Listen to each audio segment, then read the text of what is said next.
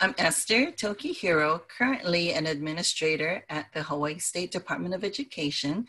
I work in the Office of Curriculum and Instructional Design.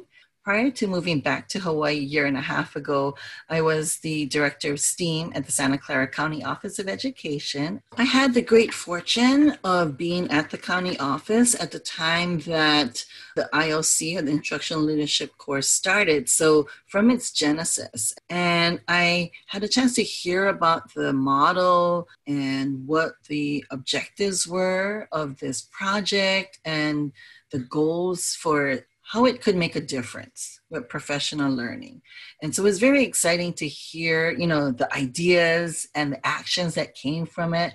And over the course of time, I was witness to the progression of the project. So from its earliest start to where it's at literally 7 years later, we can see how the network has really grown and made an impact in the state of California and beyond for teachers and for students. In our current roles and in our previous roles, our audience, our immediate audience, are teachers, other educators.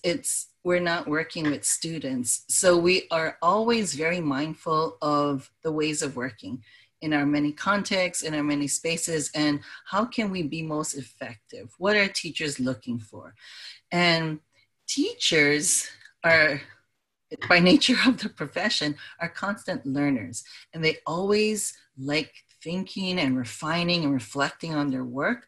What better way to empower a teacher and a teacher's voice than to offer them experiences where they're sharing all that they have gained and learned. And it's those things that are sometimes even hard to articulate, but they have, through that practice skill of working every day with students, such a deep expertise that goes beyond research and researchers.